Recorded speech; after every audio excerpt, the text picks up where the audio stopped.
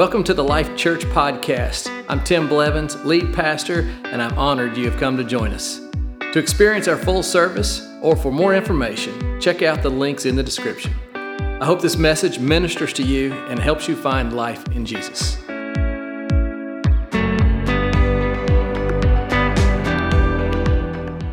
Hey, good morning, church. How are you today?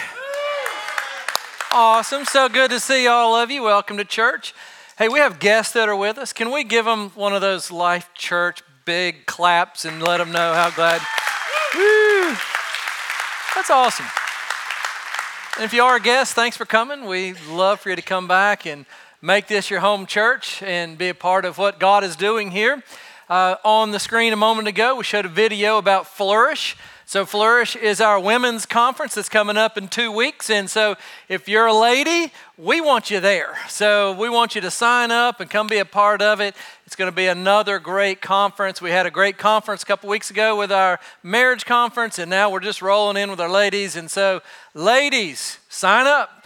And there is a fee to it, but I want to let you know that if a fee prohibits you from coming, then you let us know and we'll make sure you get to come, because we're not going to let a little money keep someone coming away from being able to experience what God has for you. All right?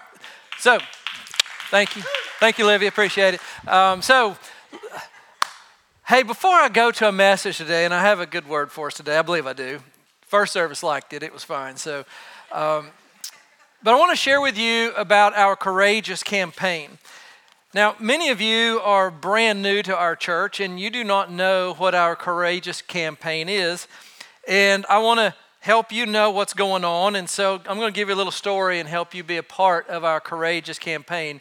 And it is a fundraiser that we have had for a couple years to pay for the renovations of our brand new building.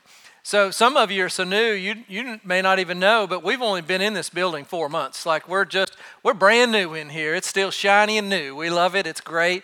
It's been a great place for us. But let me take you back a couple years ago. We were meeting in the First Baptist Church Activity Center. How many of you are from the First Baptist Church Activity Center? Go ahead and raise your hand. All right. So, wow. If you have only started attending our church since we moved in this building, would you raise your hand?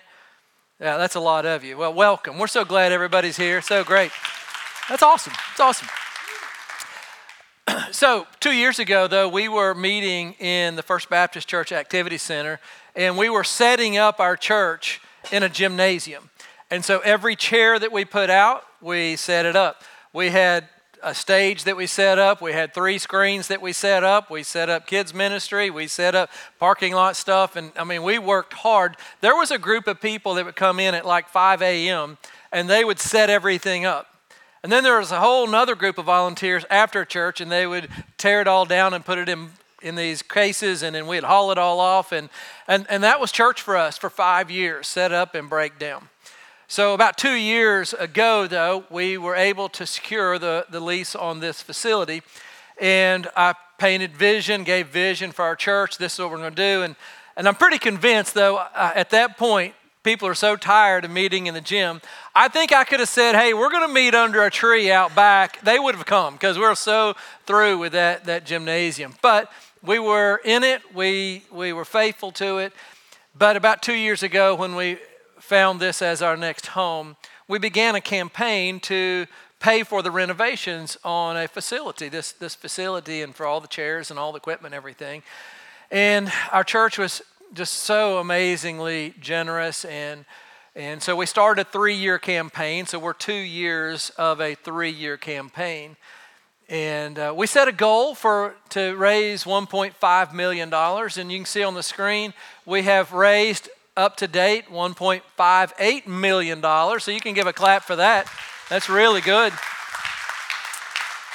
Very wonderful, generous church, and so I'm grateful for that. But we haven't reached our goal, and so I want to inspire you to be a part of our campaign, to continue to give towards the campaign so that we can reach our goal. Now, since moving in here, it has been amazing. We have experienced a lot of growth, which is great. Growth is important, but you are important. Every person matters. But we have grown somewhere around 50 to 60% since moving in here, which is a lot of people. You can give a clap for that. Most importantly, though, every week since we have been in this building, I have given a salvation invitation, and every week, every Sunday, people have made first-time decisions to follow Jesus Christ. So it works. It works. Having a building, God's presence, what we're doing, God is moving. It's beyond just having church services for us. We're like seeing the move of God, and we're just excited to be a part of it. And so I want to invite you, though, to help us pay for this. I've been asked a couple times that, hey, since we're in the building, do we still keep going with the Courageous campaign? Because, like, we have stuff, like I see the chairs and we're experiencing all of it, and have we finished the campaign? And the answer is no, we haven't finished the campaign, and we want to continue it because we had to borrow some money in order to pay for all of this stuff, and we have a gap between what we have raised and what we want to raise, and it's about $450,000 left, and so we have a little debt on this. And so we want to pay all that debt off, and I don't want to have debt. Matter of fact, as a church, we're going to have our 20th year anniversary coming up soon, and over the 20 years, we have not been carrying debt. And so we're like, I'm not like saying debt is bad, but I don't want to pay, and I'm grateful for the bank, but I don't want to pay the bank interest when I could be using that money for better kingdom purposes. And so I'm asking you, would you, one, if you have been part of our campaign, stay in the campaign. Don't quit. I would love for you to stay faithful in that and continue to give to the campaign. And if you are new to us and you would love to help be a part of that, so we had a group of people that paid for it then, and so now the rest of us can jump in and we can all be a part of paying this campaign so that we can pay off the debt and really have the little bit of, financial stability in our church, and we want that. So there's a card that most of you picked up or were given on the way in the door, and basically it just says, I plan to give accordingly, and there's a place I'm going to give this much per month, or maybe there's just a one-time gift that you can make towards the campaign, and then a little information. And the reason we want that is, one, it just helps us as a church leadership to plan and know what's coming and how to be aware of what's happening. So we'd love for you, if you are new and you want to fill one of those out and drop it in the basket. We got a couple baskets will be in the back, and you can fill it out, drop it in the basket. Those baskets will be there next week, and you can pray over it this week, and you can drop that in the basket. I also want to let you know, though, this isn't a contract. Let's say you put something on there, and then 4 months later, the economy hits really hard, and something's different, and you're like, I can't do it. And listen, we're not going to come see you. Like, we don't do that. This is just, it's between you and the Lord. But this does help us plan, and for the most part, people are able to follow through. And so we would love for you to pray about it. No pressure. You don't have to, but we'd love for you to help us finish out this campaign together. And so we have about $450,000 1 year to get it done. And so let's just do it. I think God's on the move, and I don't think He really would mind if we paid off our debt. I think God would say, good job, church, and I believe He'd favor that. So would you pray about that? That's all I'm asking. Amen. Would you pray about that? All right. I see a few hands. Great. Amens. It's been really good in this building. I've loved being in here. I tell you, there's so much going on. The worship has been phenomenal. I'm so proud of our worship team. Do y'all enjoy worship today? It's just special. It's so special. One of the reasons it's special is their hearts. And today, Chandler, he was standing here, Chandler Ritter, and he's been part of our church for a number of years, but he wasn't scheduled to lead worship today. And as you know, there's a lot of sickness going around, and so Scott Anderson was supposed to lead, and he called out, sick and said, I can't come. And Chandler is just made himself available. And he's like, I'll step right in. I believe even Phil was out on guitar, and Eli jumped in on that. And so we just but the hearts of people just to say, I'm available. And Chandler, his heart is beautiful. He led worship for us today. And he's talented and all, but it's not the talent that makes this. It's the heart that makes this. His availability. And that's the same for all of us in worship. It's our availability to God. It's our availability to say, God, I'll just step in, I'll do my part. And it's really special here right now. And I hope you are aware of how special this season is. And it's more than just a bunch of people that are coming new. It's about what God's doing in our hearts and the move of God in our city through our church. And so I'm grateful. And so I just say thank you for being a part of this. Thank you, Lord. Why don't we just pause and pray and thank Him. Thank you, Lord, for this day. Thank you for this church, this building. And thank you for those that gave and have given us the opportunity to get to this point. And God, I pray that those that you're calling to step in and make themselves available financially to help us fulfill this goal of 1.5. Lord, I ask that you'd just lay it on our hearts, you'd move in our church, and Lord, I know we'll have more than enough. And so, Father, I thank you for that. And Lord, also I pray that as I preach today, your word would be strong and it would strengthen our lives. We love you, Lord, and we love you. In Jesus' name. Can I get a good amen? Amen. I want to talk to you today on the importance of communion and the importance of it and why we take communion and why it matters to you. I believe that as I teach it today, you'll see something in communion that will inspire you to always want to be a part of that and participate in communion. The heart of communion is about remembering Christ. That's the name of my message, remembering Christ.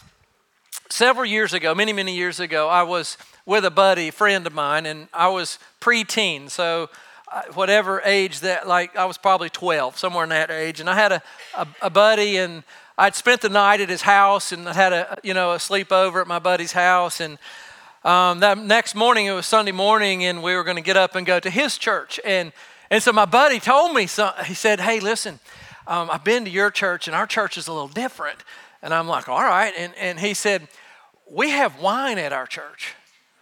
I said, what? Like, I didn't grow up in a family that had wine. I'm like, I don't know if I can go to your church, and he goes, oh, it's okay, it's cool.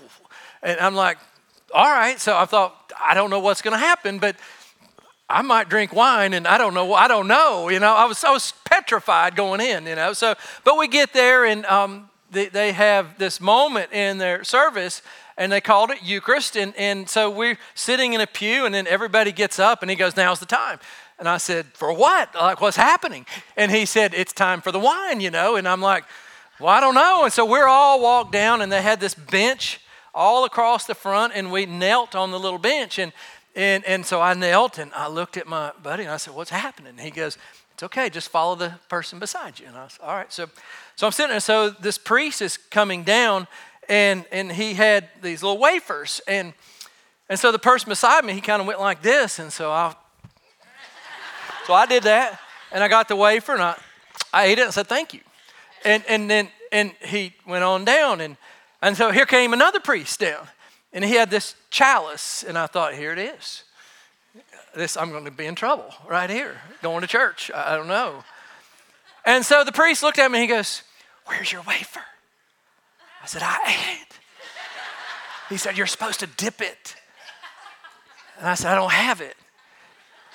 And he gave me the look. He went, and he moved and skipped me, passed me by. And so my buddy got tickled, and then I got tickled. And so we're on this kneeling bench starting to crack up. And let me ask you, have you ever been in church and you get tickled at something and you don't want the pastor to see you laughing and your buddies beside you and they start laughing? I want you to know I see you. I always wonder what you're laughing at. Is it something I said? I don't know. But we were in that moment tickled because I didn't know what was going on. Then his mom gave us that mom look, and so I left that service that day completely confused. I didn't know if I'd messed up Eucharist for the church, but I had no idea what was going on. And so I was thinking that too often, maybe even in our church, there are things that we do that someone new might not know what's going on. And I don't want you to walk out of here confused about some of the practices and the things that we do in our church. As an example, when we worship, we lift our hands to the Lord a lot. And you may have come from a church that doesn't do that. You came from a church and they stood and they you sang, but your hands didn't move. And, and I remember the first time I raised my hands in church.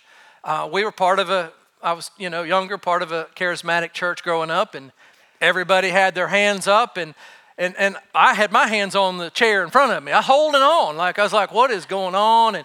And I was frozen. I was part of the frozen chosen, you know what I'm saying? I was there, and I remember, though, this one time, God speaking to me about just lift your hands.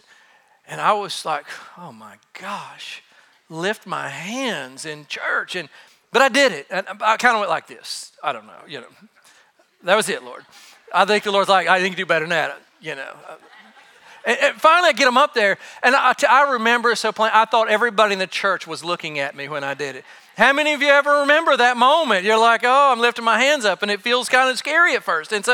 But listen, the reason we do it is that our God is so good, His grace is so deep, His love is so mighty. My salvation is through Jesus Christ and Him alone. And when it's time to worship, I can't be frozen. I have to say, God, you are so good, and I lift my hands to Him. How many of you ever gone to a football game and they score a touchdown? Listen, nobody has to tell everybody to jump up and down and scream because you're excited about it. Listen, I'm more excited about what Christ has done in my life than any touchdown I'll ever see, right? And so we lift our hands. We often, when Pastor Gina today was praying over our prayer request, and you saw it today, a lot of people lift their hands and they raise them to the screen. And if you're new, you may not know why are we doing that? What's going on? And so you just watch it. And so I remember one time I invited a friend to church, and this friend came and he visited one time, and then he never came back. And I ran into him another day later, and I said to him, hey, what'd you think of the church service? And he goes, it was okay until y'all did that Hitler thing. I said, what? I was like, I'm pro-Israel. I don't know what you're talking about. And he goes, when y'all said everybody put your hand up like this? And he said, from the back row, all I saw was this. And he goes, I was out of there.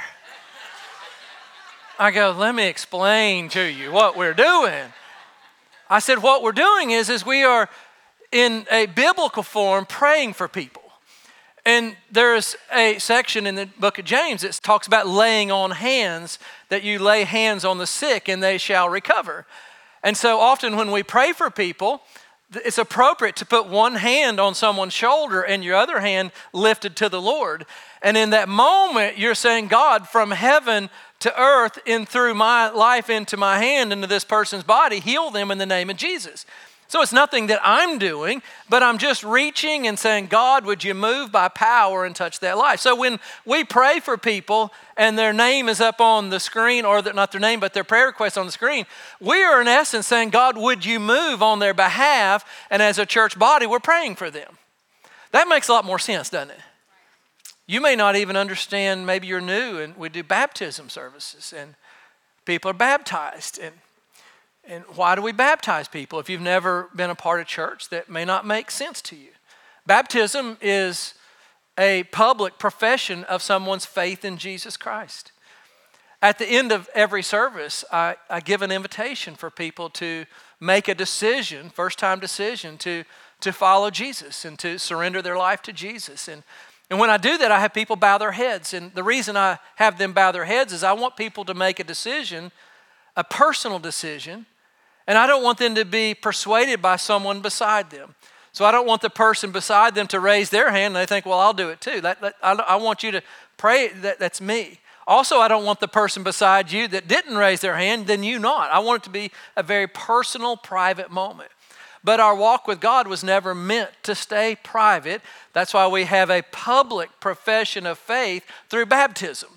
And so we have baptism services, and so we'll have one coming up. And if you've made a decision to follow Christ, but you've never been baptized, we want you to be baptized. Baptism is simple. We have a tank. We dunk you in the water, and we raise you back out. Why? Because when you go under the water, that represents that you identify to the death of Jesus Christ. When you're coming out of the water, it represents the blood of Jesus is washing you clean. And when your sins are gone, and when you're standing upright, now you're standing and you have a new life through Jesus Christ. It's powerful. It's great. Amen? So communion, all that to bring us to a point of communion. We take communion in our church every Sunday, and generally we have it on the tables that are in the front and the back of the room. And I just want you to understand communion. So I'm going to take about 20 minutes and do my best to land this plane in time to close out so we don't go too long. But I really want you to understand communion because it's powerful. It's great. And at the end of this, we're going to pray for miracles today. And if you need a miracle in some capacity, today's the day for it. Amen? All right, so 1 Corinthians chapter 11, verse 23.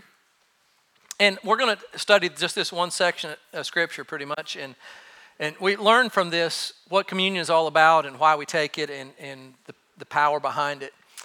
And so 1 Corinthians 11:23 says, and this is the Apostle Paul, he says, I received this from the Lord, and now I pass it on to you, that the Lord Jesus, on the night he was betrayed. Now, the Scriptures go on. I'm going to pause for a second.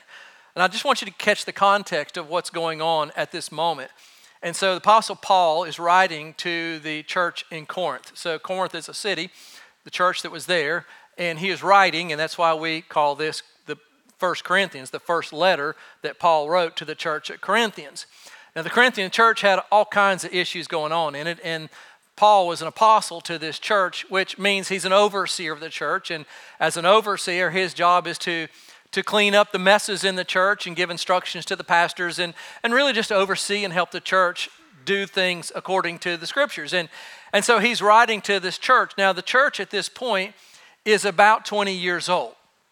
So this is 20 years after the death and the resurrection of Jesus Christ. And so we're 20 years later. And so Paul is reminding them about what communion is all about in this section. And I want to remind you what communion is all about, because without understanding the depth of it, you won't understand why do we have this little piece of bread and why do we have this juice and what does it mean to us. So before I jump back to Scripture, Paul said that on the night that Jesus was betrayed, and then he goes into the story about communion and why we take communion. So let me take up from that point where Jesus was betrayed.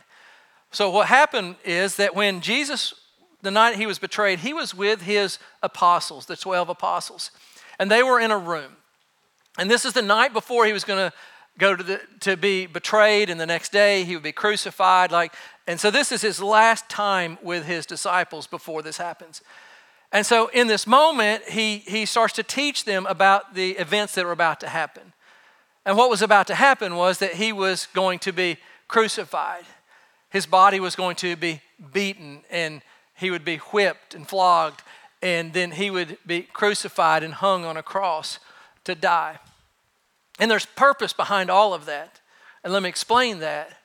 And the purpose is that every person in this room and every person in the world has sin in their life. There are no perfect people, right? You know that. There are no up here, all the way to the back. Nobody's perfect. And it's that sin that makes us imperfect. God is holy. God is righteous. God is without sin.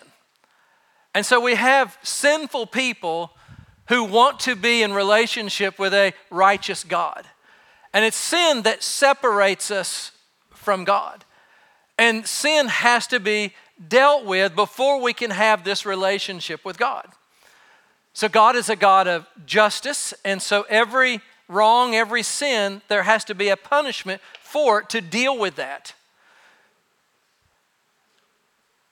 Instead of you and I taking that punishment, Jesus came to earth. He lived a sinless life, and then on our behalf, he was punished. He took the punishment that you and I deserved upon himself, and he was beaten, his body was whipped, and the weight of sin was placed upon him. And when he took that sin upon himself, and then his blood was shed, his life went out of him, he gave his life as the payment for all sin, for all people, for all time. You and I believe in Jesus Christ.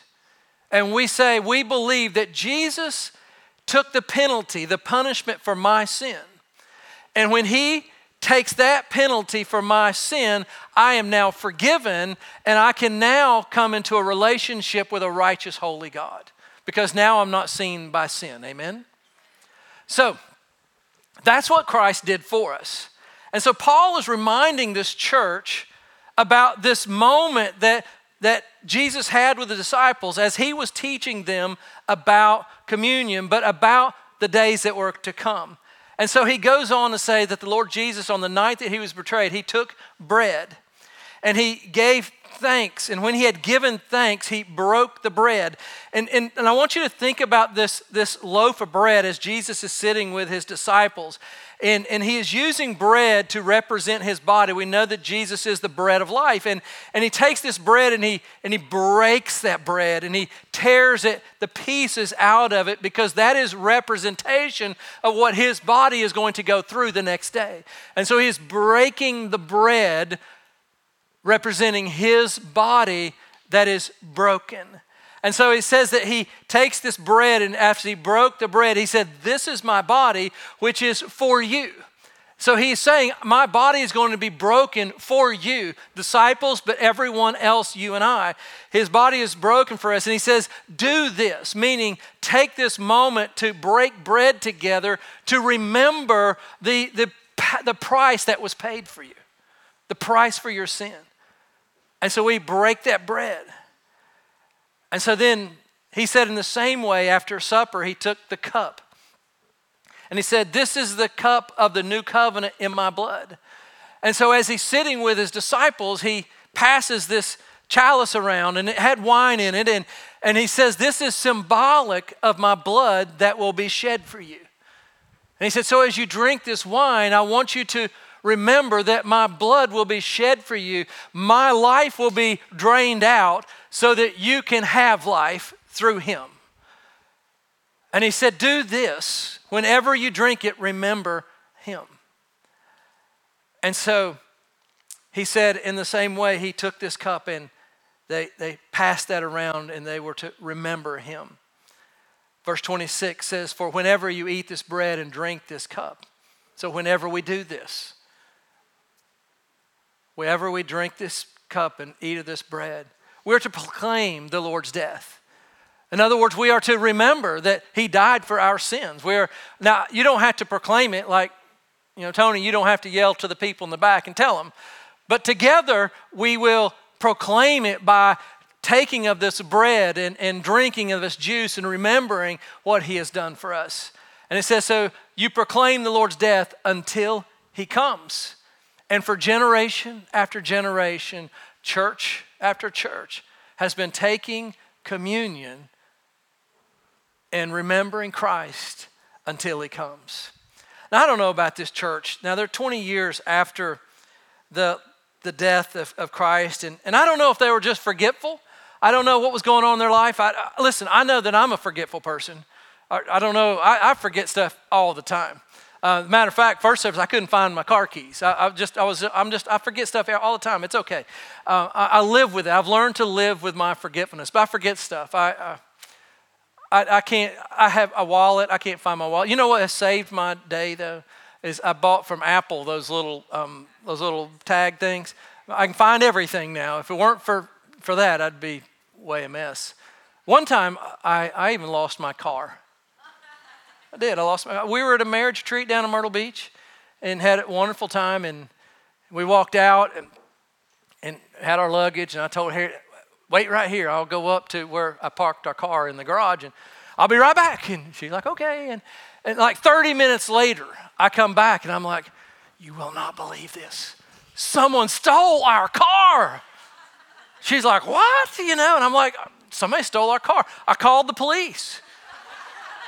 Police came, wrote the whole report up, and I'm like, all right. So we're trying to figure out how to catch a ride back to Wilmington, and my car was gone, and no longer than 5 minutes, the police came circling back around, and they said, we have good news.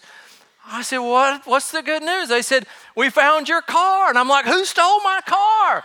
They said, well, we found it on the 4th floor of the parking garage, and you only walked up 3 floors. It's true. It's true. I forget stuff. It's crazy. But let me tell you what, I'm never going to forget Jesus, who died on the cross, who paid the price for my sin so that I can have a life in him. Amen, church? You know, different churches use different names for this practice of communion. We call it communion. Some churches will call it the Lord's Supper, and that's appropriate because it's like relating to that Last Supper that the disciples had with Jesus. Some churches call it Eucharist, and we use the term of communion, and I'll tell you why, and you see on the screen, communion from the Greek is koinonia, and koinonia means fellowship. And so when you think about communion, we are first having communion with our Heavenly Father. Like I'm in a relationship with Him through Jesus Christ. And so there's a bondedness that I have with my Father because of Jesus. So when I'm taking communion, I'm remembering the koinonia that I have with my spiritual father. Koinonia also is about fellowship in a church body. And so it's the relationship you have with others. And so when you think of koinonia, it's a relationship, one that I have with God, but it's also the relationship that I have with all of us. And you know, there's something so special and so unique about the bonding that we have with other people who are Christians. Like there's no other relationship other than the relationship that we have in that koinonia where we have met Jesus Christ and it brings us together. And in essence, we are spiritual brothers and sisters in the family of God because of Jesus Christ. And so I like the fact that, listen, what a beautiful church body we have here. And there's diversity here. There's people from different backgrounds, and some are from one side of the tracks to the other side of the tracks. And you know what? We don't care because it's not about the outward side of our life. It's because we are brothers and sisters through Jesus Christ, and we all have come to the cross on a level playing field, and we all needed Jesus, and we all accept Jesus, and that changes our life, and we become this big happy family together. Amen? That's our unity. That's our unity. And so when we take communion, we do it, and I like that term, in fellowship with God, but in fellowship with everyone else.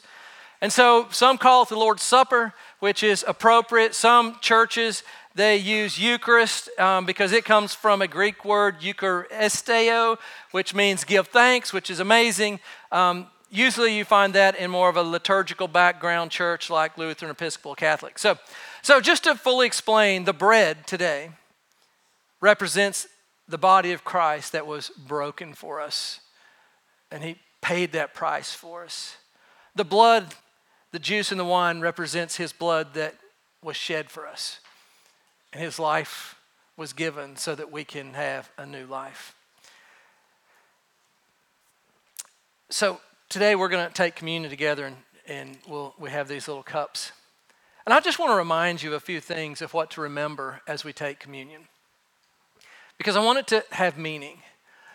One of the things that Apostle Paul was speaking to the church in Corinth is that it didn't have appropriate meaning for them. They had lost the relevance and they had lost the purpose behind it, and it became more of just a religious activity, and that's not our heart. We want to be authentic, and we want community to be special, and so I want to give you 3 ways to remember Christ when we take communion. And the first is that we should reflect on His sacrifice. And so before you open your cup today or any day that we take communion, you ought to just take a moment and thank you, God, that you sent your Son Jesus and He died on the cross for my sins, and I have life because of Jesus Christ. And it's almost in the form of how the Eucharist is about give thanks. I like that. There ought to be a moment in your moment before you take communion. You're like, thank you, Lord, because I needed a Savior, and I couldn't pay the price for my sin on my own, and Jesus did it for me. And so reflect on the sacrifice is the first thing we do. The second thing I would encourage you to do is to recall His benefits. Recall His benefits. Do you know there's a lot of benefits to following Jesus Christ? A lot of benefits. Now, maybe you didn't know that. Let me share some of this with you. But first of all, foremost, the greatest benefit of following Christ is our sins are forgiven, and we have eternal life with our Father. If he did nothing else, that's enough. But listen what Psalm 103 says. It says, let all that I am praise the Lord. First of all, I had to pause there. When it comes to worship God, all that we are should praise God. Like my whole body, my whole soul, my whole mind, everything, praise God because I'm saved and I'm forgiven and I have a brand new life in Him. And so I want to encourage you next week when you come to worship, let all that you have praise God, all right? So maybe if you've never raised your hands in church, maybe you get to try it out next week and just say, all that I am, praise the Lord. Amen, amen. So we can do that. So listen what it says. All that I am, praise the Lord, and may I never forget the good things He does for me. He forgives all my sins. That's enough to praise Him. But then it says He heals all my diseases. All is all. He heals us. Like that's a promise. That the reason that we, every service, have prayer time is because we believe in the supernatural power of God to heal us from every disease that's out there. Amen? And so we pray and we believe. We're that church. And if you have anything in your life, there is never a better place to be than to be right here where we can pray for God to move because He heals all our diseases. He says, then he goes on that he redeems me from death. He redeems us. He redeems us from our shame. He redeems us from addictions. He redeems us from all the mistakes that we've made in our past. He redeems us from all. He's so good. Then it says that He crowns us with His love and His mercy, and He fills our life with good things. And my youth, it says, is renewed like eagles. Who needs the strength of God in your life? Amen. So communion is about saying yes to His power in our life, His healing power in our life. In 1 Peter chapter 2:24, it says that He Himself bore our sins in His body on the cross so that we might die to sin and live for righteousness. By His wounds, it says, you have been healed. That means that He heals us through us recognizing who Christ is in our life.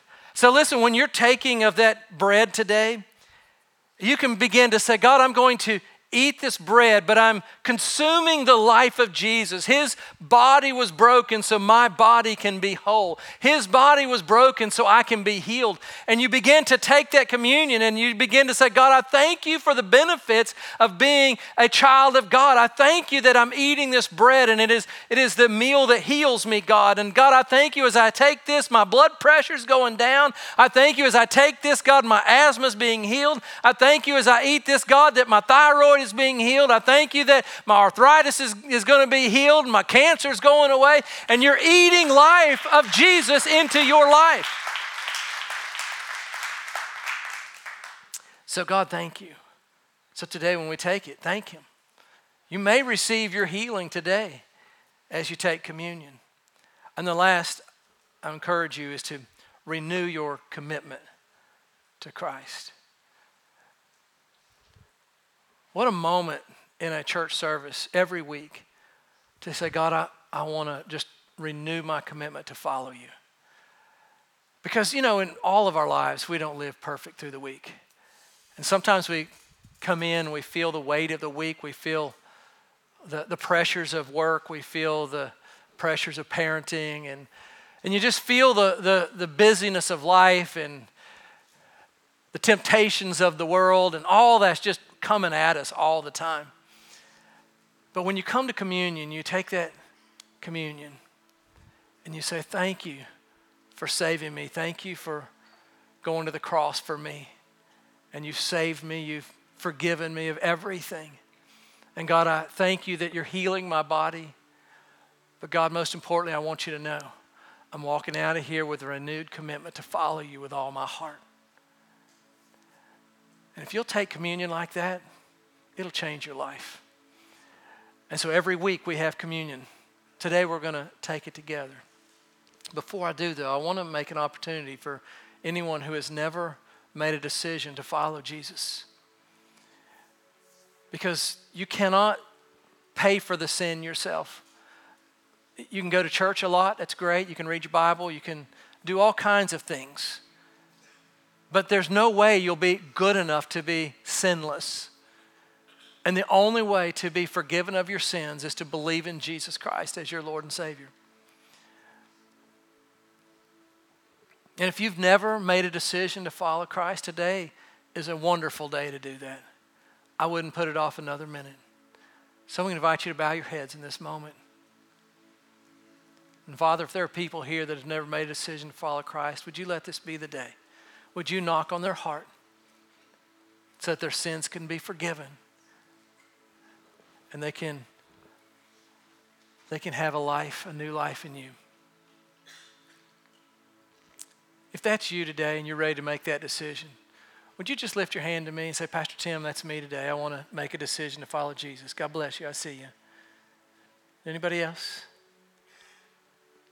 Thank you. God bless you. I see you. So special. God bless you. I see you. Amazing. Well, we're all going to say a prayer. We're going to say it out loud. If you raised your hand, though, this is a special moment for you. A moment to surrender your life to Christ and know that from this point on, all of your sins are forgiven. All of your shame is gone. And you have a brand new life in Him. Let's all pray this. Dear Heavenly Father, thank you for Jesus.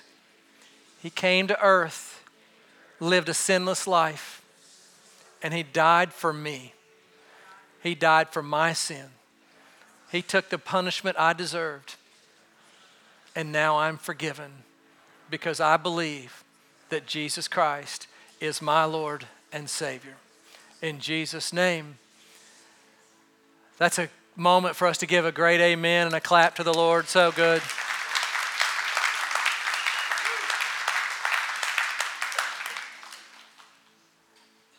Well, let's take communion together. If you take the cup that was given to you, and if you didn't get a cup, if you raise your hand, we'll bring a cup to you. There's some at the table here. I see some of you going to get it. I love your heart for that. That's awesome. You're like, I'm not missing out. But if you raise your hand, ushers will bring you a cup.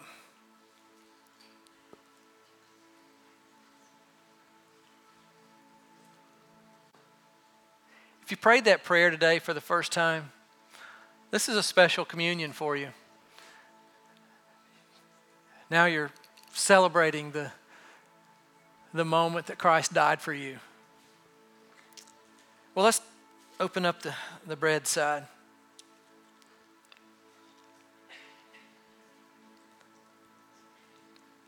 And Father, we reflect that Jesus' body was broken for us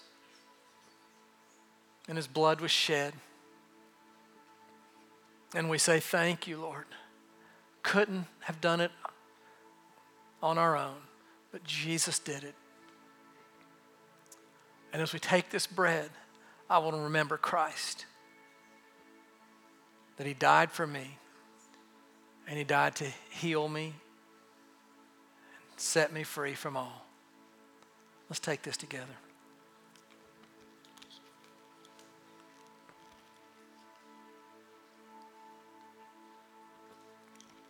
And the juice that represents, just symbolic of the blood that was shed for us.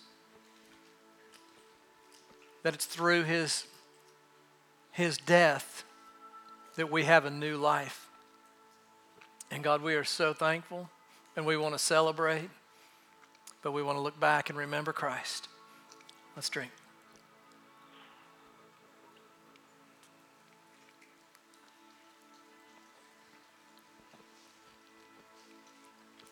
Well, Father, we love you so much, and I thank you for this church. Lord, we thank you for Christ. We remember what He did. In Jesus' name. Amen, church. Amen. If you're saved and you're happy, let's give him a good clap and say thank you. If you would stand up to your feet. I want to pray for miracles for just a moment. And then what we're going to do, just so you'll know, and all our prayer team, I apologize now because I had asked all of them to be ready for this miracle moment, but then I preached a little long, and so I'm going to do just a general prayer over everyone. And so, Michelle, thank you for leading our prayer team, but I'm going to take it from here. Thank you. Listen, we've been in this holy moment, and I believe that God's presence is here. And when God is in the room, anything is possible. And if it's blood pressure, if there's pain in your left rib, if there's something going on in an ankle, if there's diabetes, I don't know what's in your life, but I just want to walk in faith today. And I want to pray for miracles. And over the 20 years of our church, I've seen God do so many things. And it just came from a group of people that said, by faith, we'll pray and believe. So if you need a miracle today, would you just lift your hand up and say, Pastor, that's me? Father, in the wonderful name of Jesus, we forget not all the benefits of being a follower, that you have saved us and you heal us from all our diseases and you deliver us and set us free. Right now, in the name of Jesus, God, I pray that you would touch the bodies, the mind, the health of every person that has their hand raised, God. I pray for a miracle today. Whatever their need is, God, you are able to see it, hear it, and know it. And God, do a miracle today, God. I can't wait to hear the stories. So we pray all this in the amazing name of Jesus Christ. Amen, church. Amen, amen, amen.